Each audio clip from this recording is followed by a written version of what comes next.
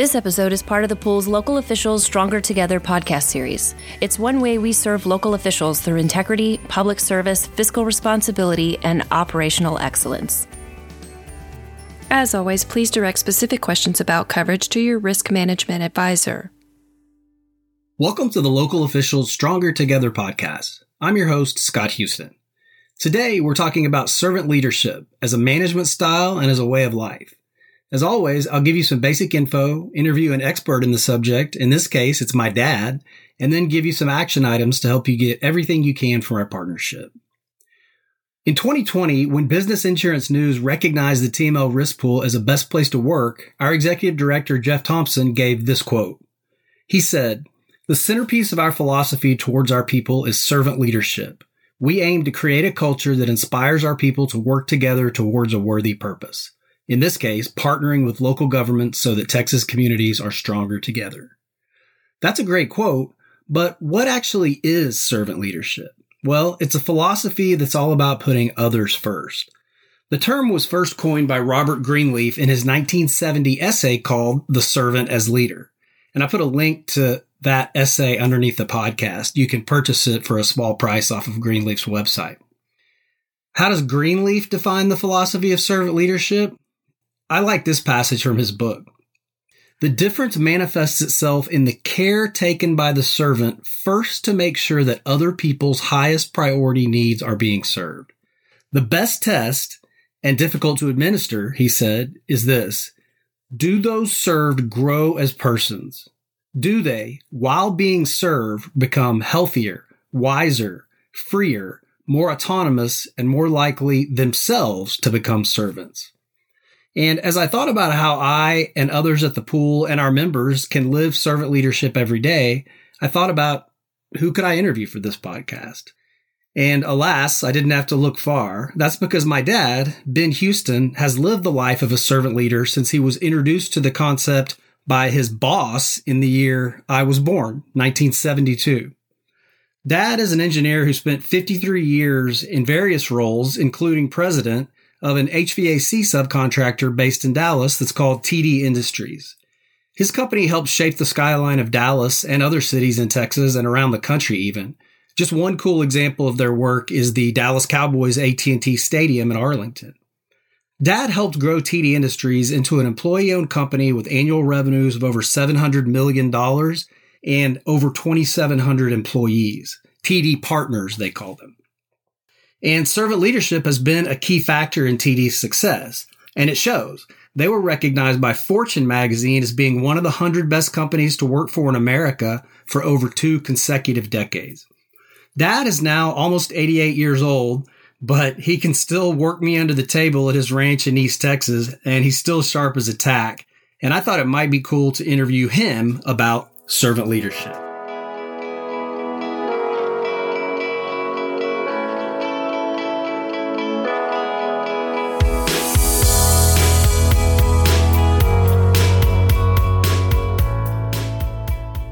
So I'm now joined by my dad, Ben Houston. Welcome, Dad. Hey, Scott. How you doing? I'm doing great. Thanks for being here today.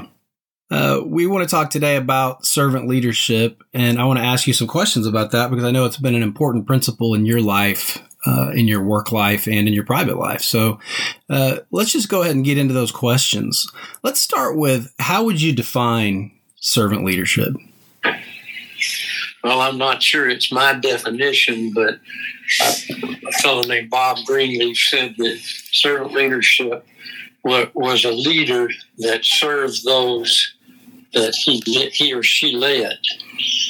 And in so doing, they made the people that they were leading and serving be even better than they were before, and to be more likely to become servant leaders themselves. That's a pretty generic definition, and I think there's 2 things that really are vitally important to servant leadership. One is extending trust and receiving trust, and the other is respect for all of those that are around you and those that are being led as well. I think as you define servant leadership, you speak to trust being a key component of that.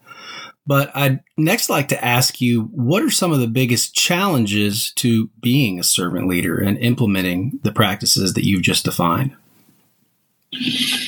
Well, as always, the challenges turn out to be within ourselves. It's not somebody else.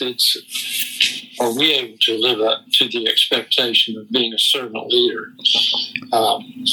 And so this trust and respect is so very, very important. But you need to be sure that you find that you're making time to say thank you when it's certainly due. When you got to make a correction, say, let's try it this way. When you make a mistake, be really, really quick to admit your mistake and apologize for your own mistake. And then recognize the job well done. And I think those things all become a challenge for us in the heat of the day when we're working under pressure. So simple as they are. Right. So it sounds like you've talked about trust and respect as being cornerstones of being a servant leader. But based upon what you've just said, it also sounds like honesty is a very, very important component of it. And I'd certainly have to agree with Scott. Honesty begets respect, and that's part of this admitting when you have a mistake. Tell me, where did you first learn about this principle? I know you worked at your company for decades, and I talked a little bit about that in the intro to the podcast. But where did you first hear about the principle of servant leadership in your life? Well, our founder, Jack Lowe Sr., found a little pamphlet called Servant Leadership, and it was written by a guy named Bob Greenleaf, who was a longtime human resources guy and leader in AT&T Company. And he wrote this little pamphlet on servant leadership. So Jack Sr., our founder, he read the pamphlet, and he liked it so much that he brought it to the management. And so we all read it and then discussed it one chapter at a time. And then when we were through, we expanded it to the next tier of leadership in our company. And the next leaders did it, and then they taught those that worked with them, sometimes with a mentor. Wow. So a pamphlet led to something that became really a founding principle almost of TD Industries. That's right. As a matter of fact, we became very close to Bob Greenleaf. What happened is that we started buying so many of these little books. He called up Jack Sr. and said, "What are you doing with all these books?" And Jack explained it to him. So Bob and his wife would come to Texas and share their thoughts with us. In his book, Bob Greenleaf writes that one must not be afraid of a little silence. Some find silence awkward or oppressive, but a relaxed approach to dialogue will include the welcoming of some silence. It is often a devastating question to ask oneself, but it is sometimes important to ask it.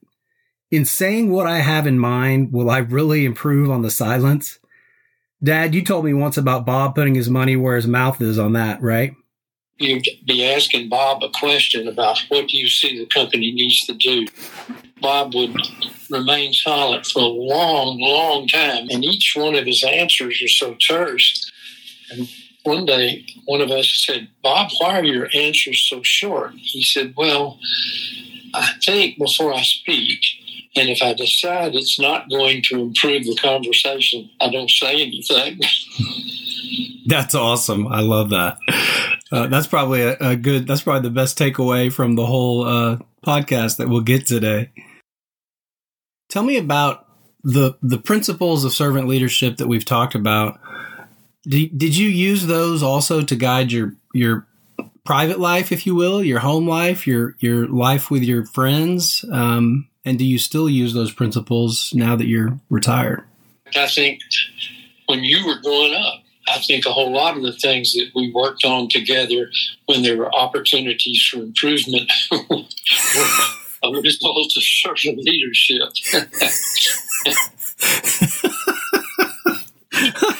Which arrest or jail time situation were you talking about? I can't remember. There's so many.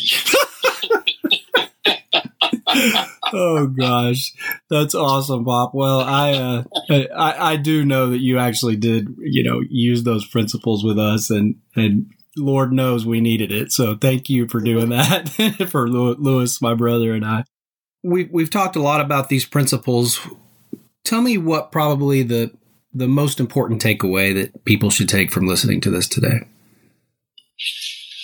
Well, I think that servant leadership and trust are outstanding and go across your entire life. And I'd like to tell you a little story. This is a true story that exemplifies all of these things.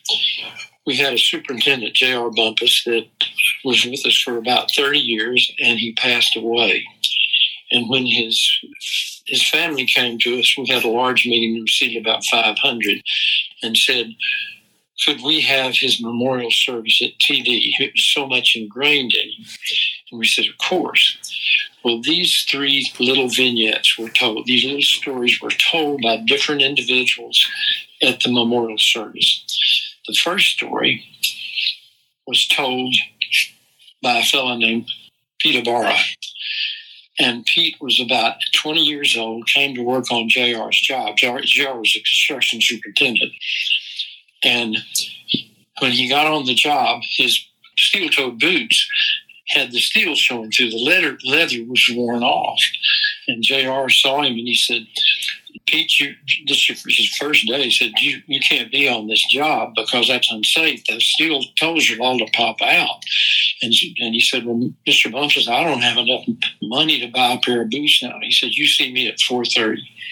Well, at 4:30, everybody thought JR and Pete Ibarra bet. Everybody thought Pete was going to be fired. The next day, they came back, and JR had bought Pete a new pair of steel-toed boots. Aside, we now buy those. The company now buys those. But Pete ultimately became a superintendent himself and ran 20-story buildings for us and hospitals all across the Houston Metroplex. Dad, it's truly been an honor to get a chance to visit with you and allow some of your wisdom to help our podcast listeners. So thank you for being here today. Thank you, Scott. Love you. Bye.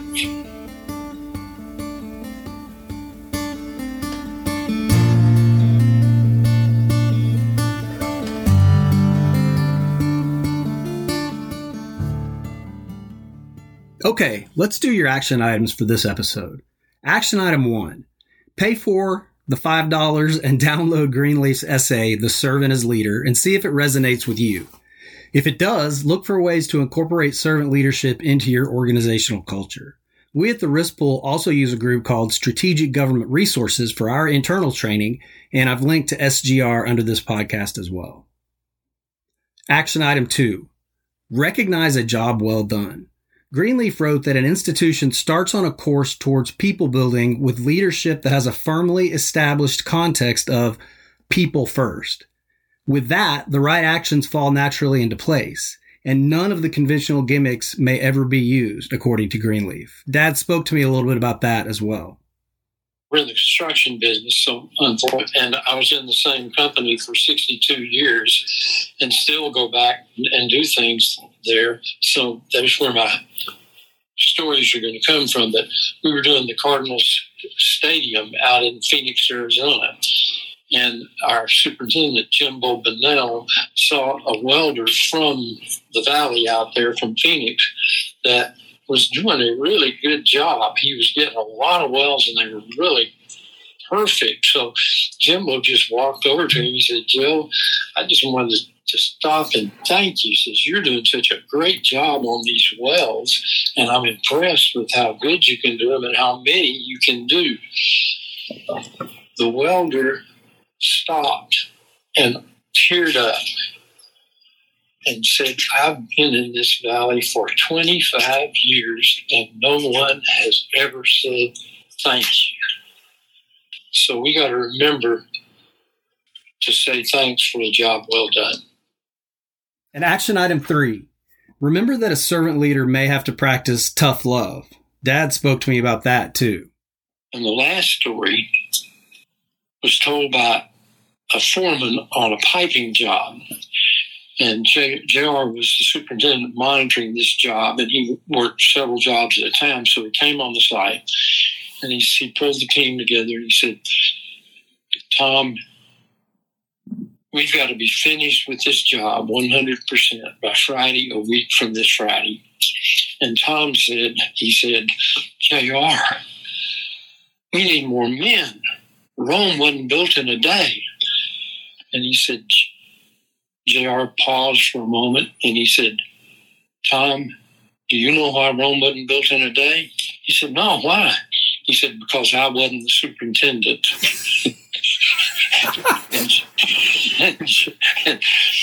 and Tom proudly said at this memorial service, we finished the equipment room on time, in budget, and we didn't get any more men. So part of servant leadership is tough love, when you have to ask people to do something that they don't think they can do. Those stories are a perfect example of servant leadership at work. Okay, that's it for this episode. We'll talk again soon. To review written materials associated with the presentation or to ask Scott a question, please visit www.tmlirp.org and click on the Stronger Together podcast link. Please remember that the information in this episode is provided for informational purposes only and doesn't constitute legal advice. We recommend that you review the podcast and the accompanying written materials with your attorney prior to taking action.